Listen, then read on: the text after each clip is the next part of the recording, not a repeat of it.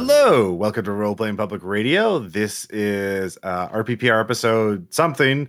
We don't know what the number is because I don't know exactly when this is coming out, because this is our curtain call, our post-mortem for Delta Green Impossible Landscapes. So if you're listening to this, the entire campaign has been released, all 16 episodes, and yeah, we have the cast here, and we're going to be talking about the campaign, what we liked, how I changed it, what the players did, what they thought was going on, and what actually happened, and all that juicy back behind the scenes stuff. Anyway, first off, I do want to thank my cast for this campaign tremendously. You were great. You should all deserve all the applaud.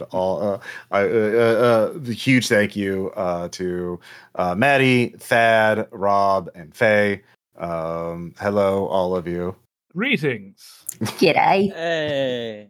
Yeah, what do you mean you don't know when this is coming out? It's at the end of the masquerade, as we all take off our masks. At midnight. Yeah. All is revealed. It's happening now and forever. Don't worry about it. It's always happening now. So obviously, hopefully, if you're listening to this is going to be a lot of spoilers for the campaign. It is nothing but spoilers, so please listen to the campaign first.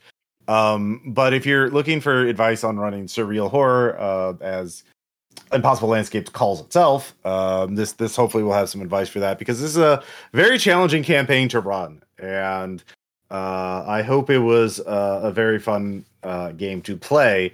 But it was, fucking ruled. Hell yeah! But it's also probably was a little challenging for all of you as well, I imagined, because feeling lost and not knowing what to do is like that's what it's trying to do. But there's I'm lost, I don't know what to do, and I'm having fun, or I'm lost, I don't know what to do, and I'm frustrated. And it always felt like there was a thread to pull on, regardless of whether or not that thread went anywhere. There was no shortage of paper bags for the tigers in the cage. Yes.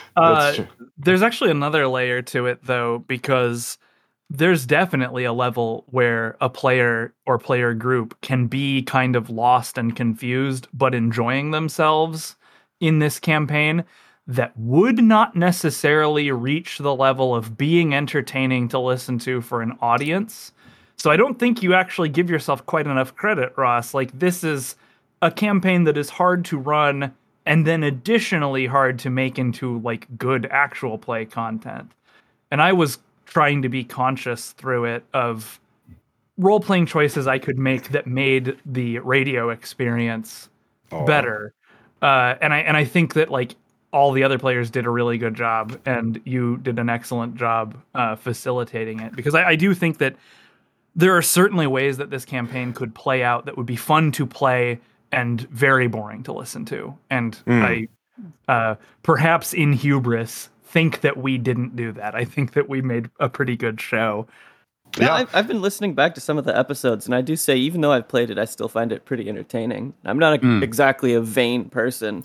It is just compelling content, and I think everybody's characters and the way that they played them really contribute to that, especially because there was so many good fucking, like, just the dynamic of everybody, like, individually and then as a team, and then, mix and matched. It was just a great cast, GM included.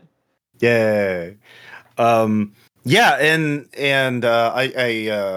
This book came out actually in June 2021, like 2 years ago. And I got a copy early on, and people were, as soon as it came out, asking me to run this. And it took me a year. Just finished reading it.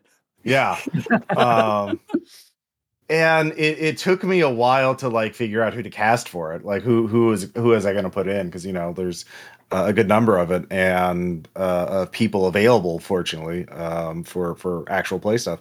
And so it took me until like December of last year, December 2022, for I really finalized, hey, would you like to do this? And of course, I knew, actually, Thad, you were my first choice, because like you're a rock solid player, and you obviously, I and Faye, I believe, were all playtesters for the original campaign as well.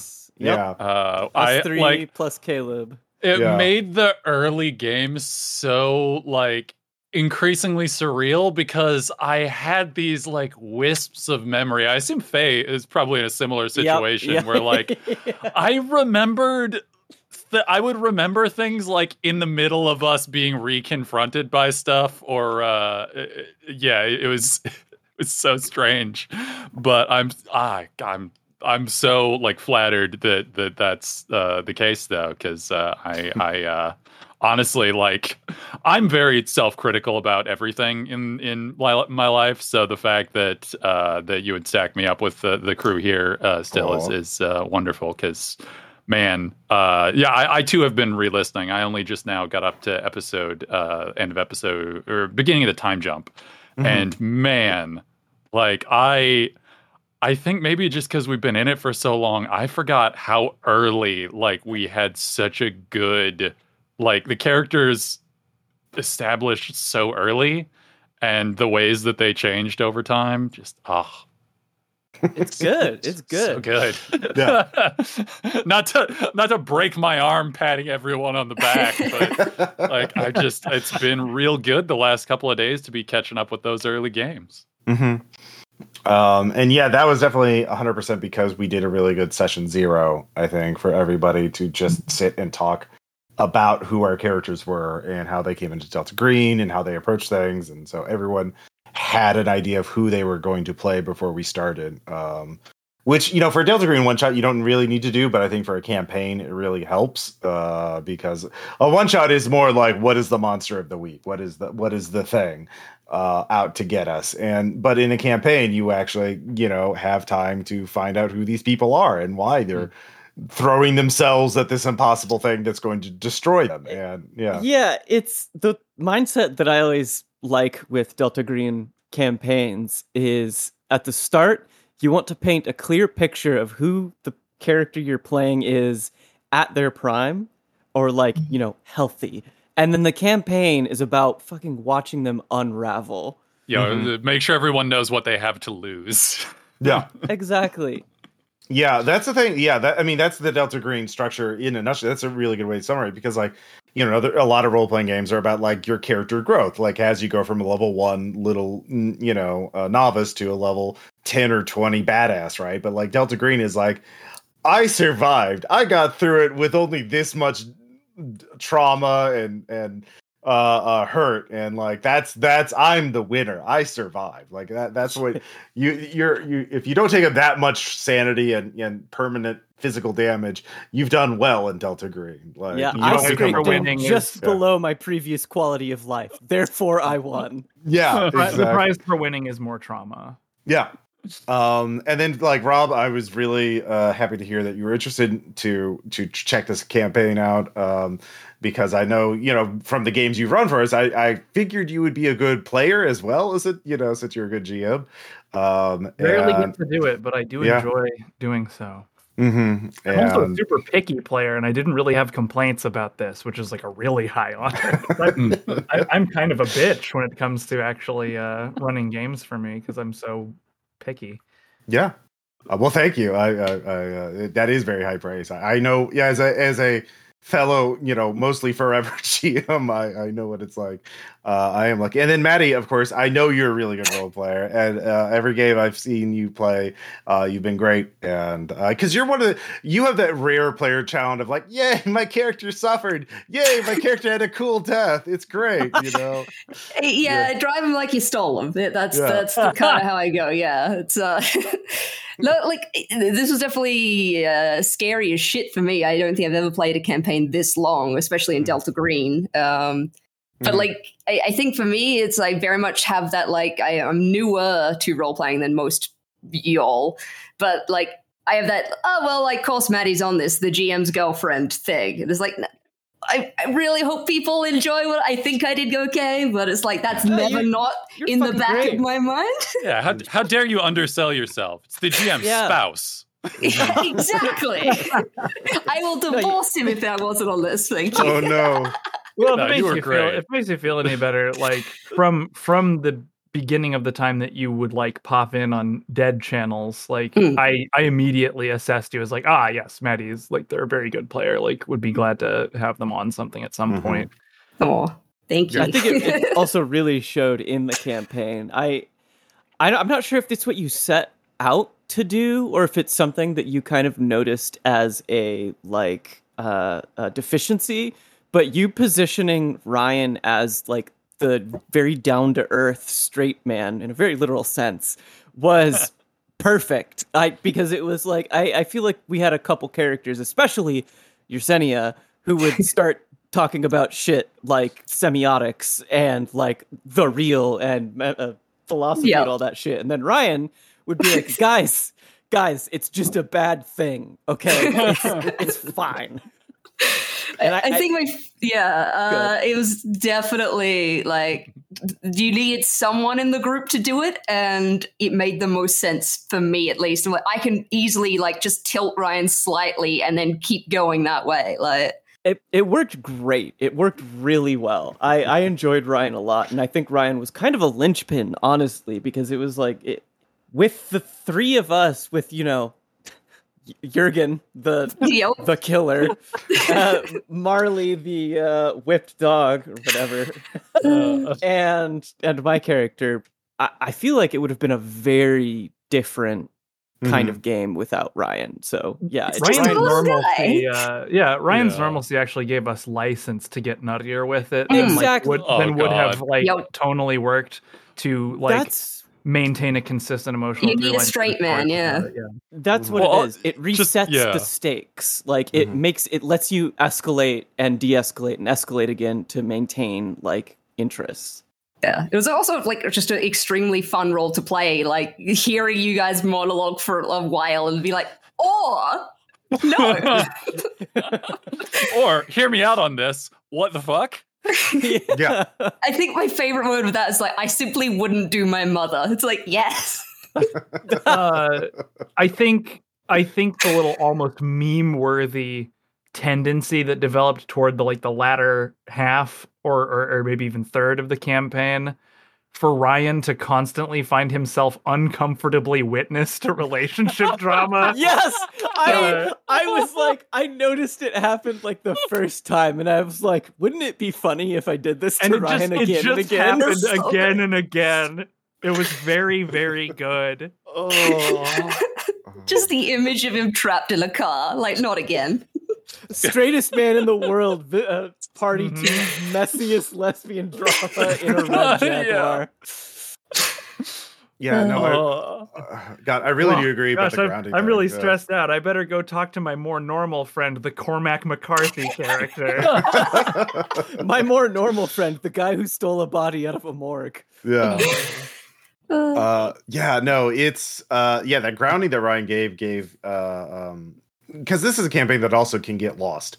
I think because it's surreal horror. It is about things that happen that do not make sense, and trying to have the mind reconcile the impossible, and the inability to do that. And that's the horror from it. And so having someone who's very down to earth and very centered and very realistic helps keep the campaign from flying away to where the problem is, when you get too surreal, it becomes nonsense, it becomes noise.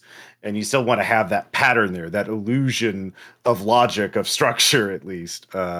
So that again, that creates that tension that is really interesting. And that's sort of like the knife's edge where Impossible Landscapes is being like weird, but not too weird. And that was great. And because I love how you all were picking different archetypes, really, and archetypes that worked well with each other. And personally for me, like I think that Delta Green, like the Impossible Landscapes, my love of it grew from before it became a book, because originally this was a scenario in Delta Green Countdown that I ran multiple times at like conventions and for RPPR night floors. And I love that idea of horror that wasn't body horror, that wasn't like religious, Christian demons coming to kill us, or like alien horrors that kill you and that's it. Which a lot of other Delta Green and other things have. It was unique in a a genre that I love. So when the book came about, I finally figured out, oh wait, all four of them, that would be perfect. And we started, and then we had that session 0, which let's take a look at our notes here, because I actually did have a notes for session 0. Maddie as a veteran EMT, but someone who saw the elephant, who saw impossible, horrific things. Then Thad as an FBI agent, crisis negotiator, believes in the cause, trust the recruiter. For Faye, a while. For a while. Faye is a cryptographer, linguist / gun nut, defense contractor, blackmailed into working for Delta Green.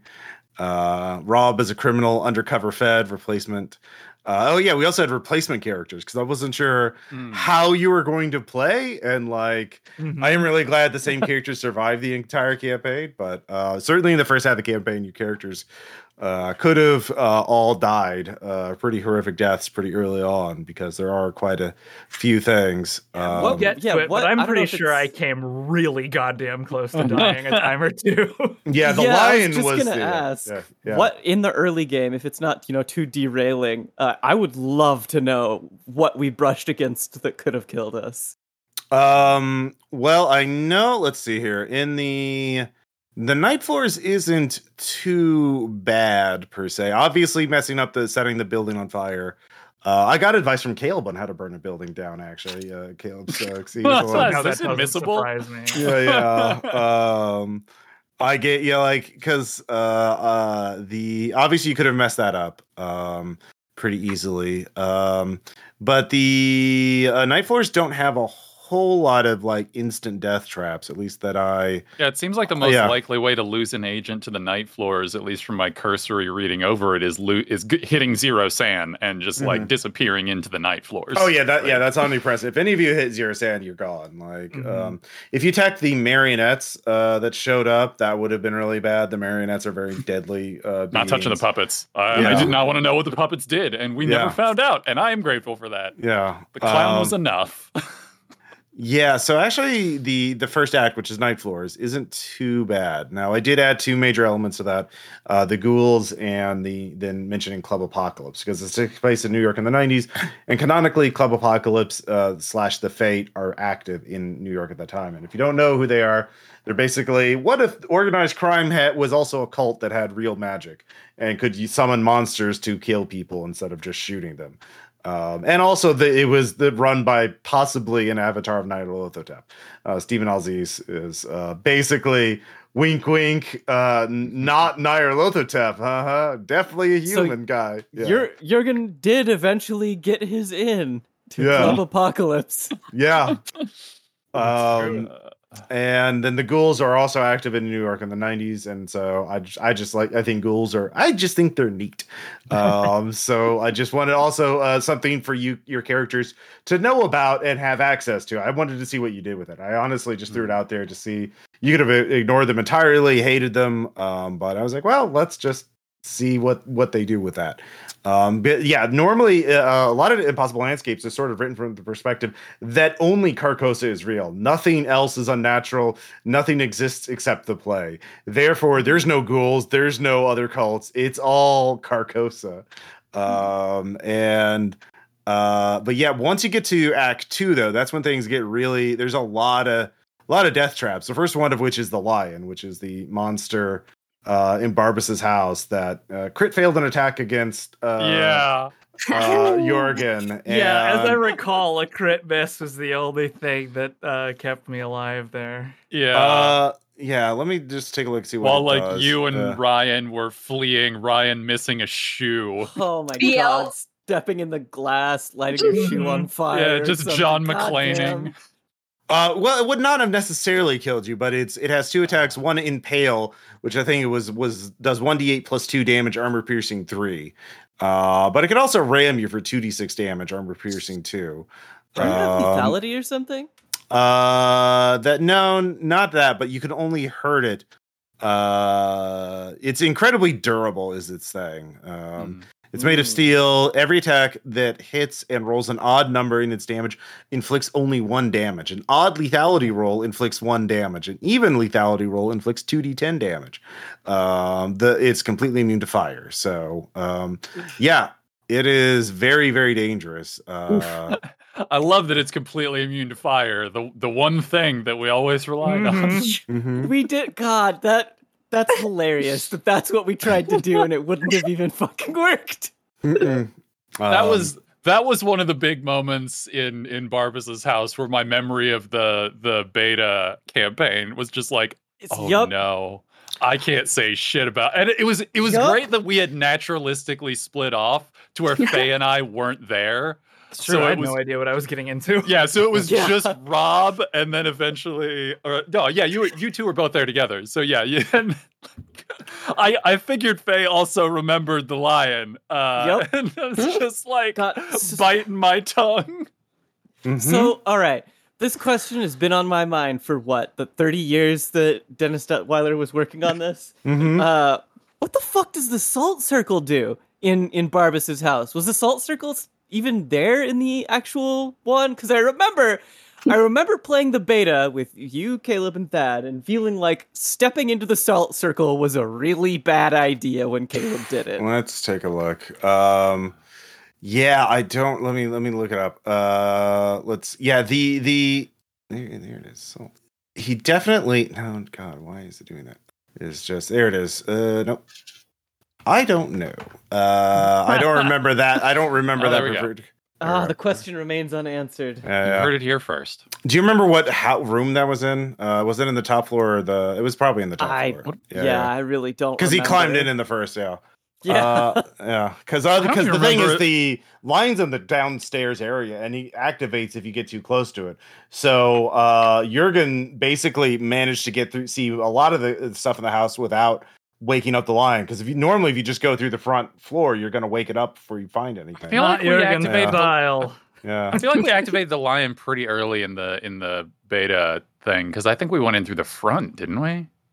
After Jurgen, he climbed up. He was literally second story man. I remember that. I was just trying to remember what we did in the beta test one. Yeah, I feel like that happened faster. Yeah, that recording's on. I have that recording somewhere. I'll have to find it because I never remember send it to Dennis. Let's see here. Each agent. I'll have to get back to you on that one because there's the scribe. Here it is. Etched into the floor. Well, there's a meter wide seal. It's not in salt. Is that the one you're talking about? Yeah, I feel like it must have changed then. Yeah, I think it did. Yeah. Etched into the floor beneath the futon is a meter-wide seal. An agent with a cult recognized it's connected to demonology. It's a summoning circle for Marbas, which is Barbas's demonic name. Okay. Yeah. Yep. I know. After all these years, finally, I've opened my bottle. Now I can disappear.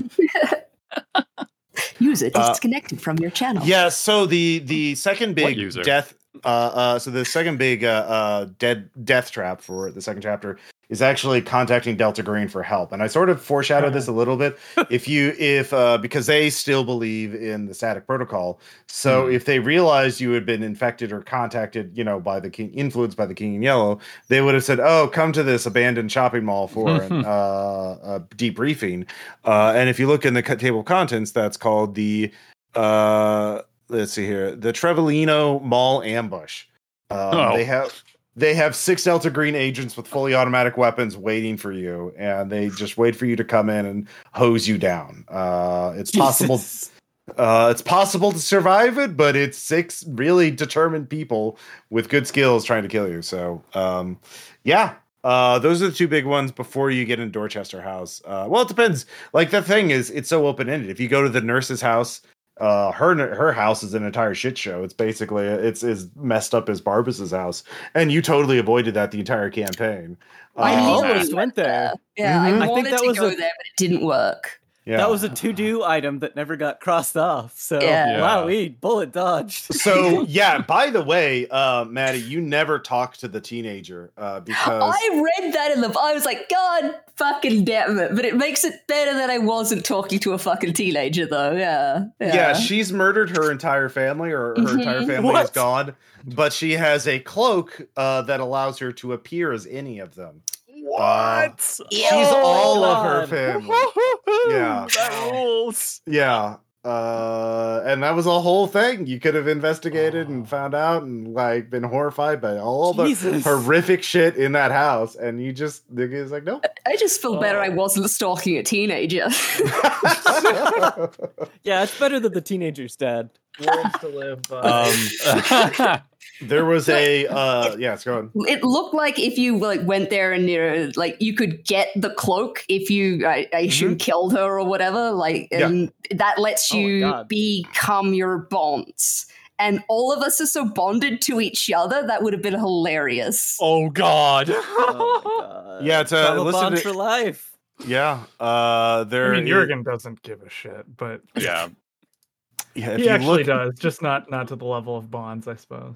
What is it called? I think it's called The Cloak of Truth. It's on page 342 in the book, and it's got its own stat write-up. That's how cool it is. I think I did pull. No, that was another thing. But yeah, the you can never find Dahlon's house because he doesn't. He stays in the Dorchester house the entire time. But actually, you could have tailed any of the other staff members that left, and they all had a weird, fucked up thing that they were doing. In fact, you could have found an entrance into the Whisper Labyrinth early, because one of them basically goes to this burned out car in the middle of a field, opens up the trunk, and goes in, and doesn't come every night, and doesn't come up until morning, because those are just doors that lead to the Whisper Labyrinth. So wait, if we found the Whisper Labyrinth, then what? No, it's specifically fucked up so that you can't find the way out. It's just a trap. So it just kills you then. It doesn't. It just terrifies you and forces you to. Let's see here. We accidentally clip through the wall and sequence break the campaign. Mm-hmm. Let's see. You could have found your bottle, but yeah. That's about it. I wanted that so bad. I wanted to find mine so bad. I'm disappointed in Marley for not finding it for me. Hey, folks, today we're playing Impossible Landscapes. We're doing a tool-assisted soul vivisection.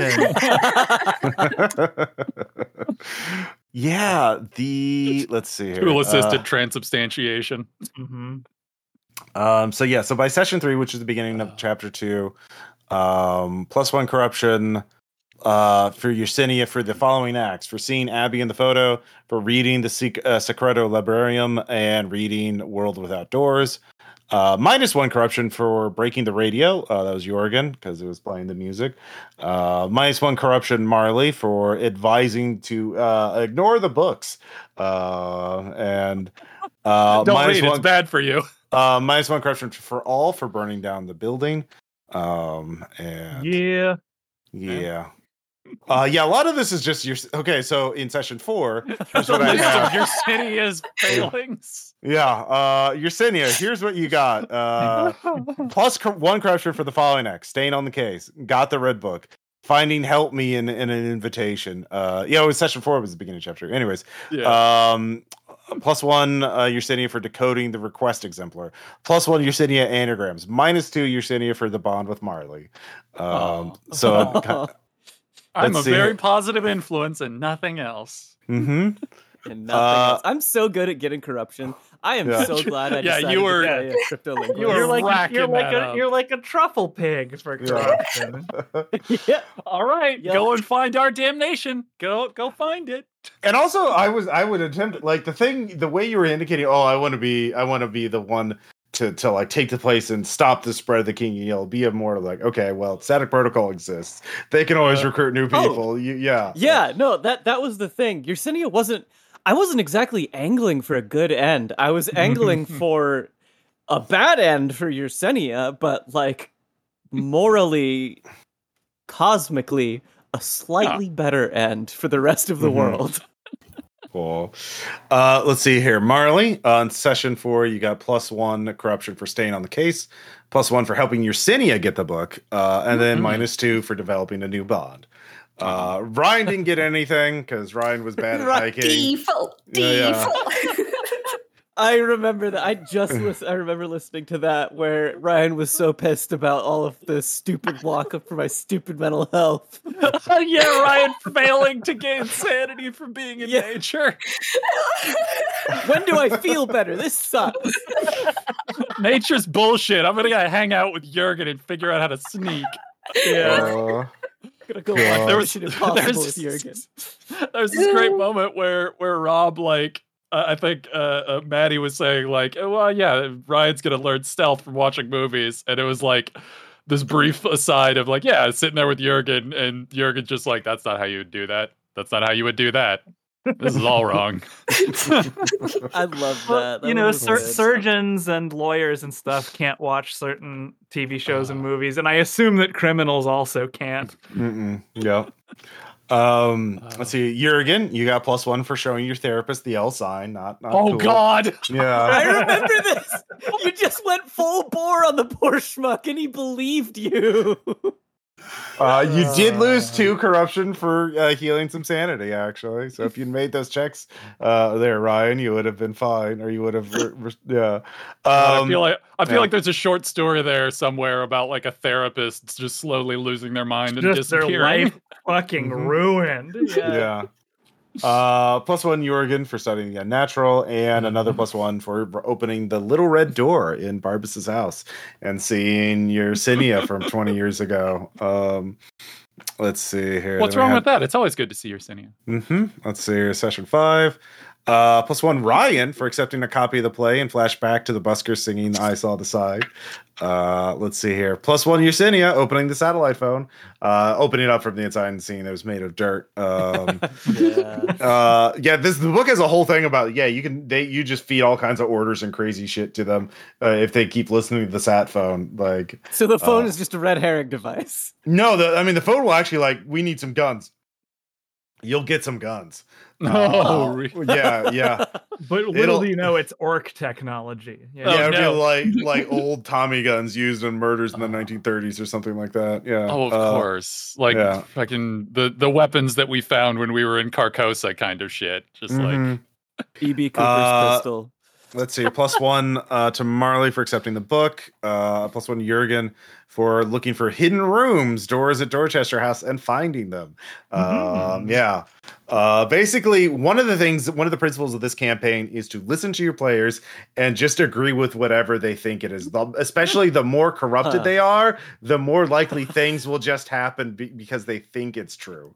Is that why you kept asking me, like, what's your sanity? Is that why you were like, your sanity? Oh, in the last session? Well, in the last session, that's because the Gallery of Shades has a mechanic for an agent becoming obsessed and never wanting to leave. All right, we figured that out. We neatly sidestepped that issue.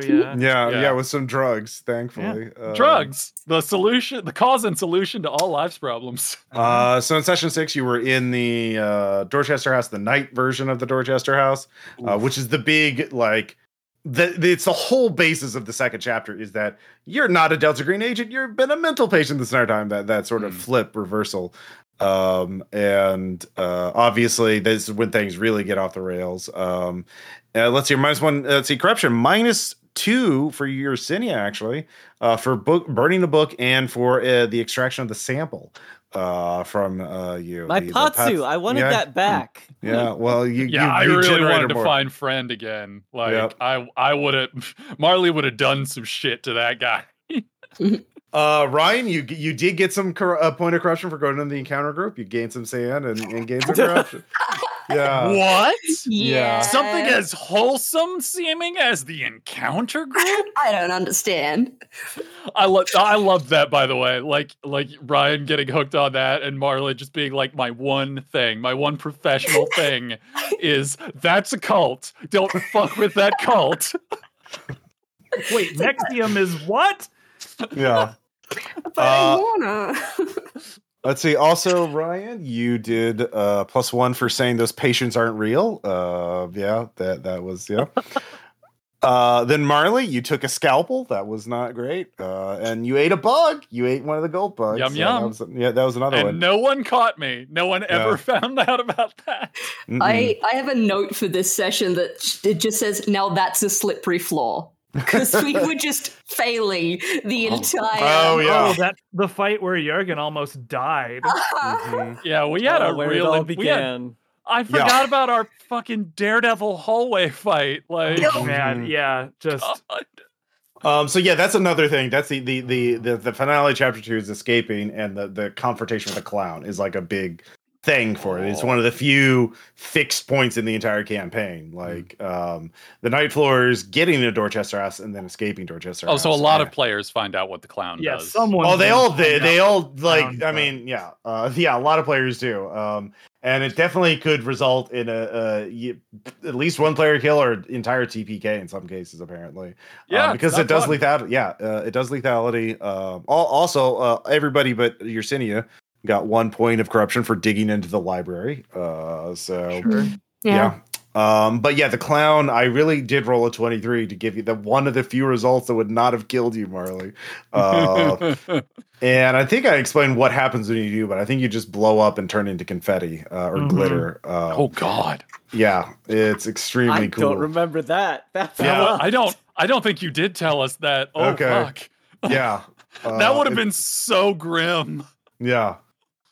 But yeah, one of the principles of this campaign is customize it to your players too, and so that's why the backgrounds I was trying to invoke things that your characters have done or knew about, and that was one of the things I realized. I had all these each player character has a set of themes and ideas and concepts associated with them, so weave them into the campaign as much as possible, and that's sort of what I really natural, honestly. Like if asked, aside from the ghouls, because you've outright admitted it, I doubt I could point at something and be like, yeah, this is where Ross put something in, because I mean, you did a great job just sort of fitting it all together. Yeah, that's the thing about this campaign is that you really can't run it as written. You have to make some modifications to it. You have to it only really works when it's customized to your player characters, because they are the main characters. The spotlight is on them. It's all about them, because it's about whether what they think the campaign is about and what it's really about are two different things. What it's really about is, do they make the play happen, or do they not let the play happen by bringing the bottle to JC Lens? That's what the entire campaign rotates around. And if you don't do it, it's a very different thing. But it's all about the ending and whether or not this journey, whether or not you make the journey to make your own existence possible, which is a very surreal thing. And let's see here. So let's go on to session 7, which is the beginning of Act 3. Wait, so when we fought the paper tiger in the like darkness of Dorchester House, I recall my companions being very exasperated by Jurgen's insistence on staying and proving his dominance over the beast. The paper tiger totally could have killed you too. That was actually did that do anything good? Did that like reduce? I mean, you got like sand back from killing it, didn't you? You do get sand back. Yeah. Okay, so he just felt good about it. Okay. Yeah, he just felt good about it. Yeah, that I kept notes of all the sand. Yeah, killing anything doesn't reduce corruption. It's burning books, and like basically you lose corruption by saying fuck this, burn the books, stop looking into it, stop trying to make sense of it, reject it, and you gain corruption for trying to understand it. So we essentially had a party of 2 people who were more likely to reduce corruption and 2 people who were extremely likely to make it worse. That's actually a pretty good summary. Yeah, I have another note. I have another note written down: paper tiger hidden bookshelf. That's pretty good. Like, I wrote so many notes for this fucking campaign, none of them useful. Do I know who people are? No. Do I know what happened last time? Not really. Aww. But you have a good idea of your response to things in the moment. Yeah. The paper tiger has 3 stat blocks based on how bright it is: night, dusk, and day. It always has the ability paper and junk. It's immune to firearm attacks. Explosives on fire are different. Explosives do full effect. Fire inflicts 2d6 damage per turn. Fire and explosives are enough to make it flee immediately. If you kill it, it comes back eventually. So yeah. But you feel good for killing it. And at night it's at its worst. It has like strength 35 hit points. Maul 2d8 does 2d8 plus 2 damage, armor piercing 1. So it's very nasty, and you're not going to win a fight with it without extraordinary weapons. Session 7 where it gets really interesting, because the third act, once you escape from the Dorchester house, though you're no longer in the real world, if you ever were. Like it specifically says you're now it's how long does it take you to get to the hotel Broadalbin? Until things are just going to get worse and worse and worse for you. But you've also changed as a result of going to the night world and coming back. You all gain powers and insights. So there's an entire table of it in the book. I think on 250 something, 260. Page 259 is where it starts if you want to look at it. I picked your powers for the most part. So through your random table. Yeah, no, I wanted ones that would be interesting and versatile, like ones that would make the game interesting. I knew I wanted at least one player to have the demon's power. As soon as I read the book, I was like, someone's got to have the demon's power, because I want the players to fuck with the demons, because the demons are very cool. Someone who could possibly. Well, by the time we got there, it was obviously had to be Yersinia. Like maybe the bitch with the demon tattoos. Which IRL ones? demon marked. I have most alchemical and demonic sigils tattooed up my left arm. It's like a whole sleeve that I did. Oh, damn. Sick. Well, I did not know that. Did you? Yeah. Yeah. You gave me the fucking keys to the goddamn city with that. I was so happy. Oh. So what was I assume that Marley was repeater. Eventually I was originally I didn't give so basically I didn't want to roll them all at once. Like it wasn't going to be like Captain Planet. Oh, have this power. Yeah. So I wanted it to be more natural. So in the first session or in session 7, I only mentioned Ryan has the mirror power, because I was easily able to have that trigger, because Ryan looked at himself in a mirror and, oh wait, that's weird. That's money. Yeah, that's money.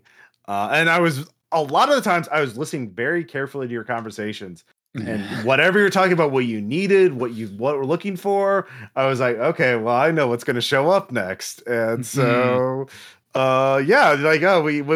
need some money. He's like, oh, well, guess what, right?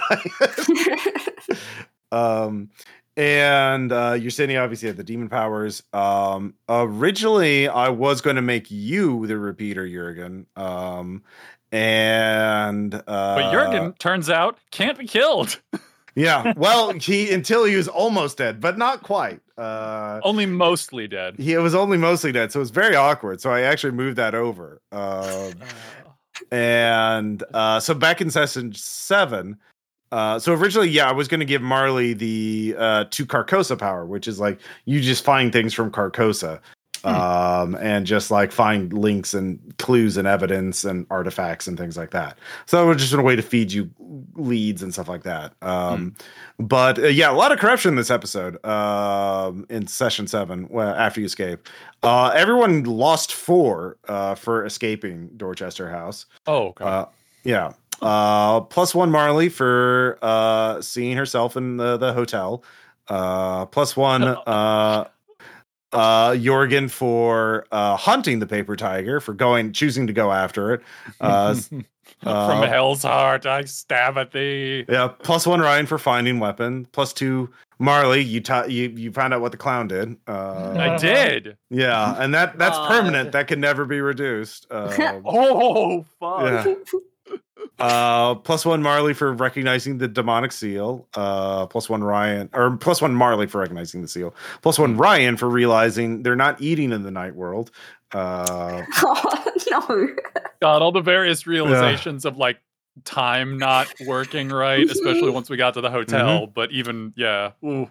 Yeah, +1 Yersinia for contacting Malthus, and +1 Ryan for using the mirror portal. So session 8, +1 everyone for going through the mirror, and +1 Yersinia for contacting Forrest / Dr. Dahlin, +1 to all but Yersinia for Mirror Restaurant, and +1 all but Yersinia for the hospital. Yeah, we were doing a lot of mirroring when I first got that. I feel like a lot of people with that accidentally. Yep. Well, I feel like it's after Jurgen was almost torn in half by like busting stitches. I think that made a little bit of gun shyness come up. Mm-hmm. Yeah.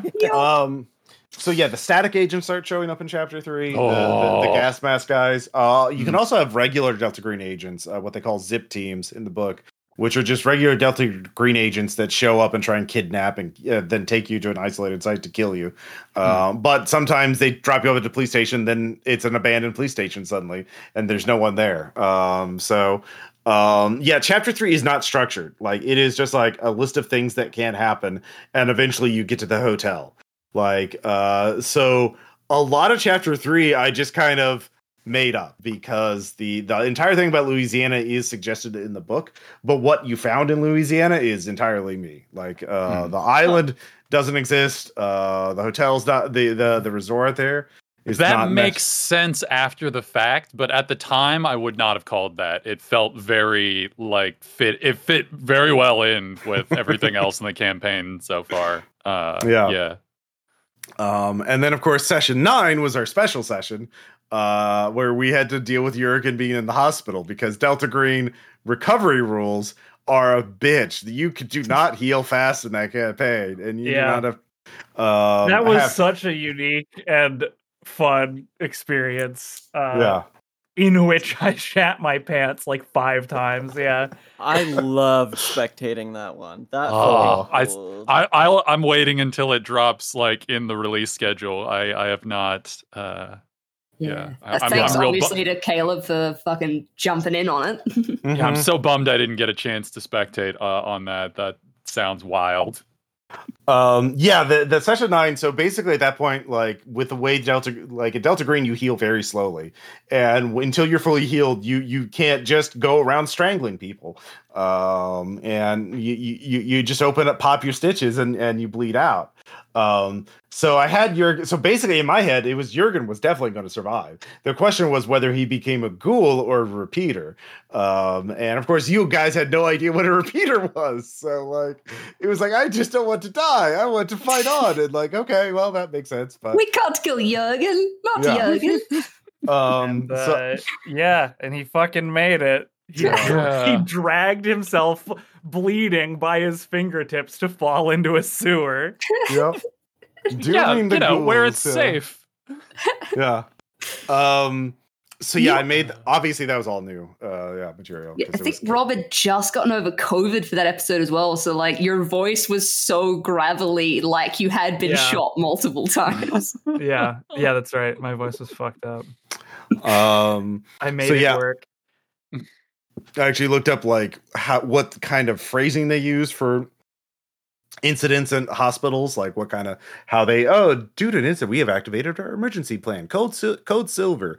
An external threat has been identified. I looked that up to get the wording right, and it's just a little goes a long way, right? Weird phone calls and cryptic messages, and you don't have to hint too much. And I just had the static agent, and I was like, well, that's enough, really. It's an immortal dude with a shotgun who's going to keep coming back, copy paste until he gets the job done. But once I realized, well, Jurgen's going to become a ghoul now. Okay, well, that's fine. But I really want someone to be a repeater.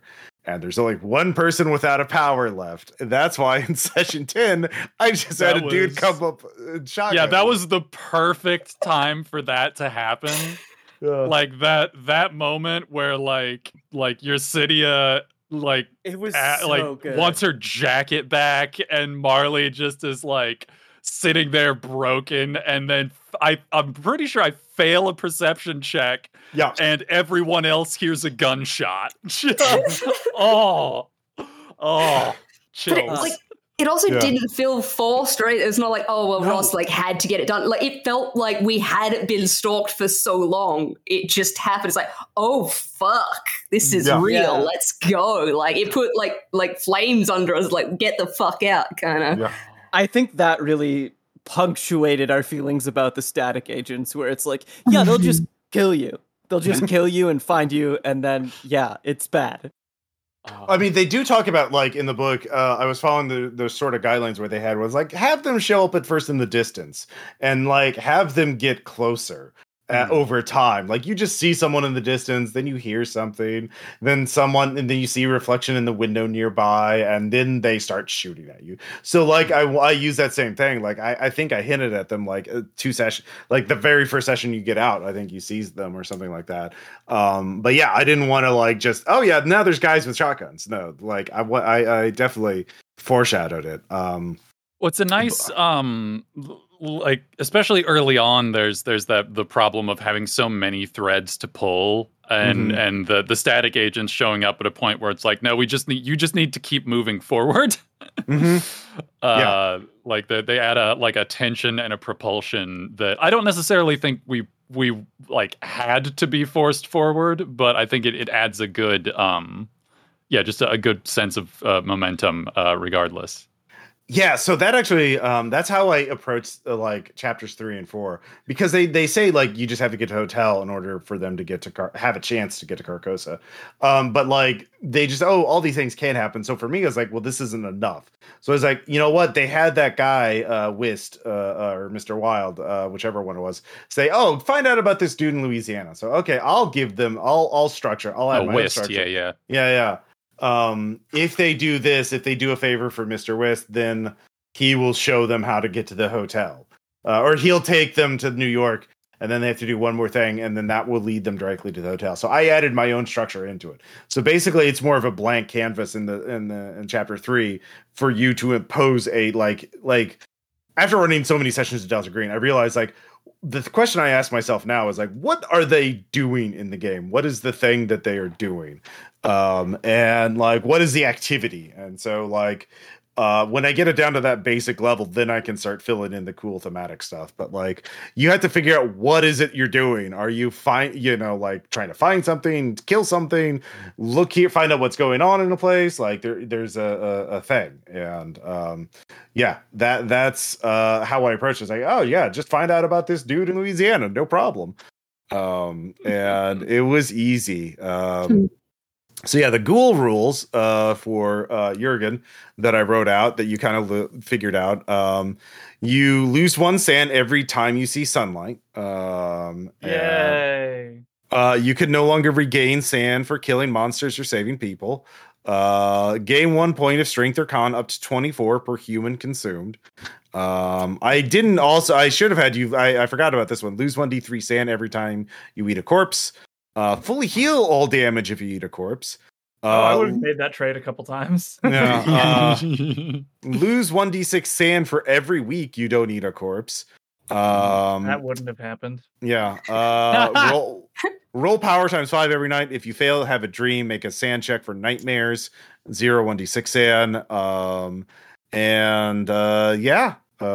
Those were the guidelines I did for ghoulification. I know, so you just had to, yeah. In relation to Jurgen ghoulification, I loved it because I think I felt like it leaned into Yersenia's perception of Jurgen as a dog. Really did. Yeah. Something that didn't happen that I was kind of like keeping in the back of my mind, keeping my finger on the trigger. If Jurgen like needed to eat a dead body or something, I was going to have Yersenia saw off some of her fingers as a snack for Jurgen. Aw. True friendship. Yeah. I kind of wish I had gone. I wish if I had known, I would have engineered something to make that happen. Yeah.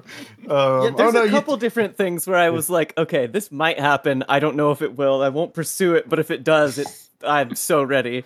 Yeah. One thing I do want to mention, now that I think about it, is one of the reasons I wanted to introduce other supernatural things, unnatural things into the campaign is to make Carcosa scarier, because the one thing I did was like have ghouls and Club Apocalypse in there, because basically as soon as they know not to fuck with Carcosa, and as soon as they detect it, they're like, oh god, no, get away. And that's why you were banned from Club Apocalypse, Jurgen, and why the ghouls were so fucky about that. Like, they just, everyone knows Carcosa is the ultimate like cancer of everything, and just destroys, it consumes everything, and nothing escapes.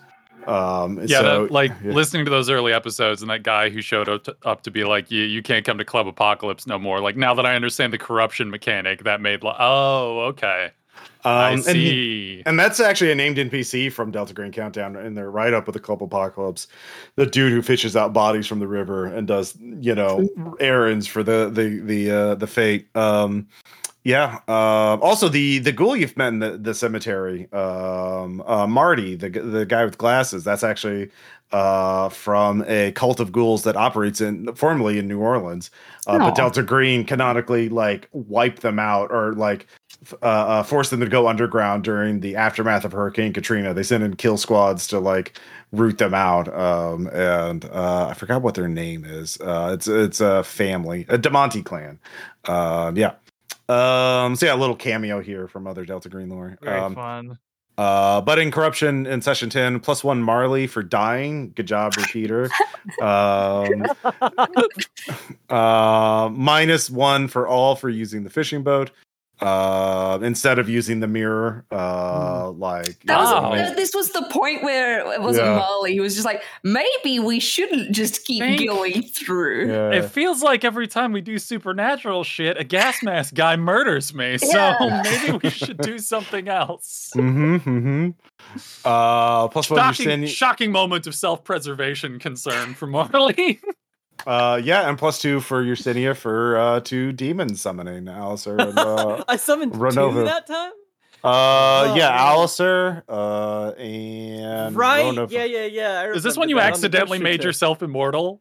Yep. Oh no, I knew I was going to make myself immortal. Oh, okay. I had a plan from the moment I had the demon book. I was already concocting my fucking strategy. And so one of the things that I mentioned, I had my proverbial finger on the trigger of, is a couple times in the campaign up to that moment, we saw like previous versions of ourselves, like versions of us pre-time skip when we were younger. I got the impression that running into them would be a sort of like self-annihilation sort of thing, but I really, really, really wanted to see if I could meet up with my younger self and make her the one that doesn't age, and see if that affected present time. Oh, that would have been so cool. Yeah. I feel like that would have just, I feel like though you meet your previous self and that's game over. Like that's there's nothing in the game about meeting you can see yourself, but that's it. Like there's no game, there's nothing you could add it. Like the thing about Impossible Landscapes, and Dennis I think in the interviews has said, just like, just add your own stuff. There's no like canonical version. Just do whatever you want with it. It's there to fuck with, essentially. And the other demon you summon, the other demon you summon is the one who taught you Tartesian, I think. He gave you skills in something. That's I what feel like did. Okay, no, maybe I summoned 3 demons that session, because I feel like I also, or maybe it was the next session where I asked about what the fuck was up with Marley after she died. That was session 10. Let's take a look. You went to the island. Or you got the boat, and of course I had to add in other people like Emmeline showing up. Emmeline's not a major character at all in the book. Like she's there, but like I made her into a major character. Because I just like the idea of like, I just made it as a thing. It's like, World of Outdoors, of course your daughter's going to be reading it. Because Amanda's not in the book either, right? Like, that was it's 100% just me, because I wanted to. Shocked me, by the way. I was floored by that. The book does have a lot of things talking. There's this whole thing called Passing Strange for all these character write-ups, NPCs. Well, they talk about they have some inexplicable link to someone else connected to everything. And so, like, I just get, Amanda Fitzroy. Obviously, she's, family of Emmeline. And so, like, that's her Passing Strange. So, that is, and so I just grabbed in other names and I had Emeline show up again and again because I liked her as a character, and I thought it was an interesting person to meet in the Night Wars. Not everyone wants to kill you; they just want to have a conversation. Yeah, that's what made her so fucking weird and compelling. Like, what is her deal? She was an interesting character because she wasn't directly antagonistic, but by being part of this whole thing was regarded as antagonistic, I think. Like, she never did anything necessarily. Well, because, like, your introduction to the book that she wrote was, like, Noya having read it when you called to check in. And so it's, like, this very threatening introduction to someone who is not actually a threat. Yeah, and so it was, so good. Yeah. I kind of use her in some ways, kind of like a stand-in for the way Abby is described at the end of the book.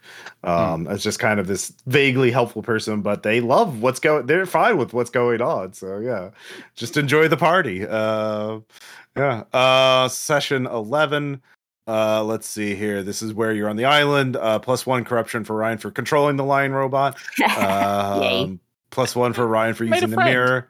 +1 you're sitting here for Person. So you summon the demon. I think that's the one who tells you about the other demons. No, that was so I remember that. That was so after Marley died and came back, Yersinia was convinced that this Marley was fake. Or that this Marley was like somehow this isn't an end of game Marley. Like this wrong Marley. Yeah, wrong Marley. Is that new Marley, who this? Yeah, exactly. Is that in any way true? Was that suspicion like on the point? Like I don't know what the fuck the deal is. It's the same Marley. Yeah. Not all Marleys are made. Well, what do you mean? Is Marley, I guess, doomed after that point? Like once she's is she doomed? No, specifically the way the book is written, you can be most repeaters are 0. Once you become 0 san in a repeater, then you're fucked. But as long as you have some sanity points, you have a chance of escaping.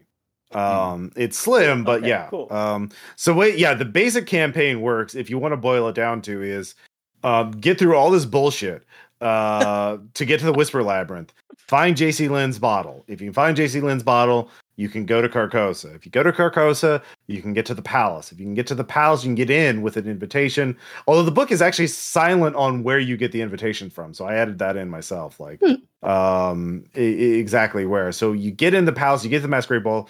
You give JC Lynn's his bottle, then there are chances to escape if you get out before the king shows up.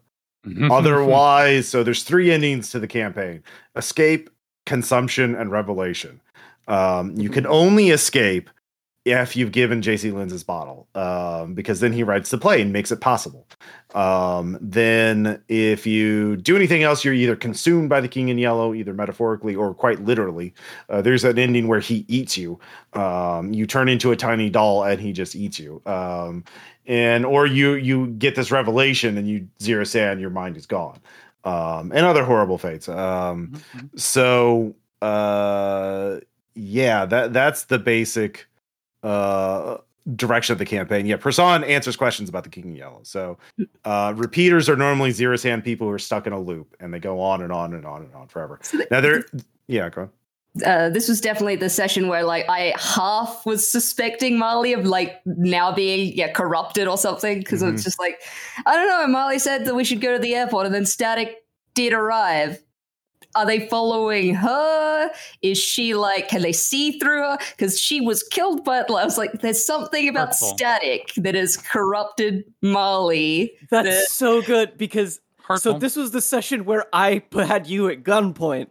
So we had two agents that were like, it was just fucking, that's good. I love that. I love that we were like turning on each other, but managed to hold cohesion barely. That's the way that we reestablish our community bond, is by maybe killing each other close almost. Like what was it? Was it session 5 or 6 where I had to introduce like rules for I think it was 5. Player versus I forgot. I don't know where my write-up is, but I did like do it turned into a Soderbergh movie all of a sudden. So basically after we burnt the house down, but like you guys were in the house, like so basically, because what I remember is that Yersinia got the red book. And Jurgen perceived Yersinia get the red book. And I was concerned that they were going to kill each other in the next session, and which I was like, that's fine. But I just don't want it to be like one player waits for the other to go to sleep. It's like I shoot them in the head. I want there to be a confrontation. Honestly, and it's hard to pick, but just in terms of like in the moment, like experience of playing this, maybe my favorite session. Just hunting like good. Yeah, because there's a big chunk of that AP that is just them talking to each other. Like, I really like the white relationship between Jurgen and Yesenia building as like so good, kind of antagonistic, but like check balance into like mutual respect. Yeah, you two knocked me out that session. Like both of you are fucking champs. Oh hell yeah! Well, and that was part of the arc for Jurgen that I did not plan at the beginning, but like it became clear that like he was starting off as like a hurt animal in a corner by himself, like ready to bite whoever tries to touch him, but then like he slowly became more of a real person through his relationship with the other agents. But of course, the way things went, he ended up being a hurt animal alone, ready to bite whoever touches him by the end again. Oh, that's really that actually fucking hurts. And like, I really like, I do like the symmetry of like, essentially like, you would expect the escape from the play to be the false thing that gets pulled out from under a person.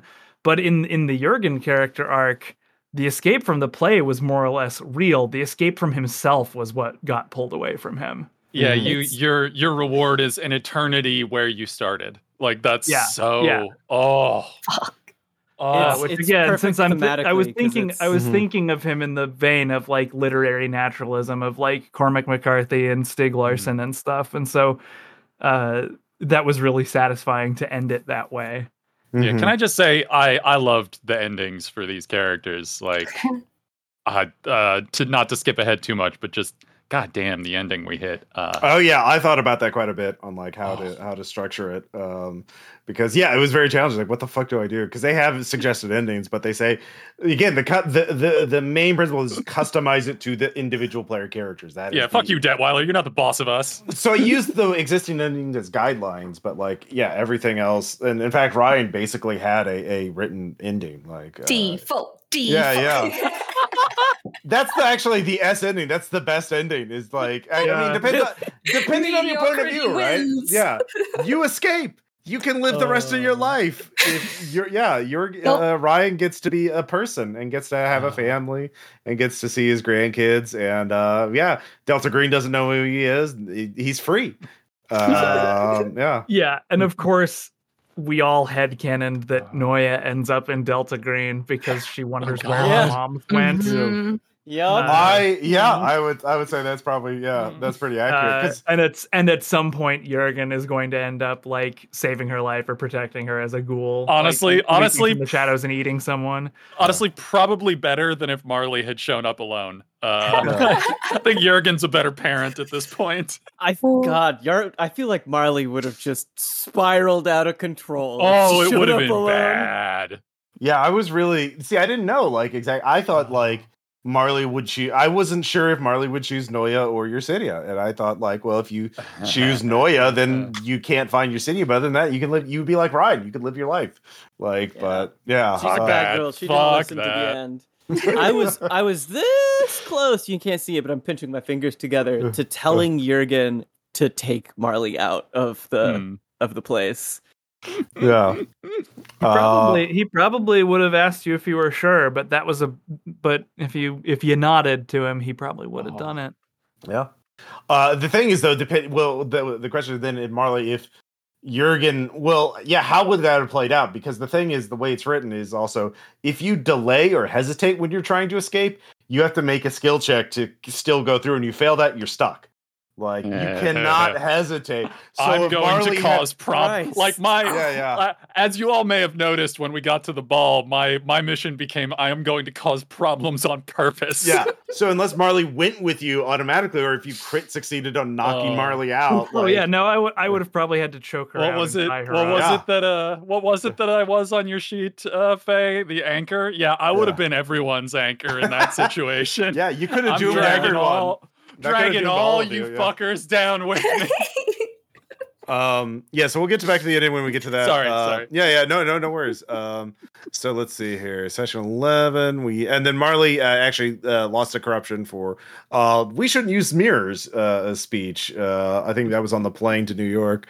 And then session 12, again, the whole thing about like painting the L sign on the side of a building or like using the lights to do that is suggested in the book as one of the possible chores you can do. It's like, oh well, that's obvious. You do that up and that lights the beacon to Gondor, right? You can see the hotel, and then everything shit hits the fan. Let's see here. Corruption, +1 in session 12, +1 Yersinia for opening the night floors, awakening it. Good job there. Oh, God, that was a moment. When the dog comes out. +1 Marley for summoning Alistair. Good job on the regular summoning. Preliminary invocation. I'm glad somebody got to do that so we could see what that was like. A dark song. Yeah, good times. Yeah, great movie. You should see that. Yeah, watch that if you haven't. Everyone.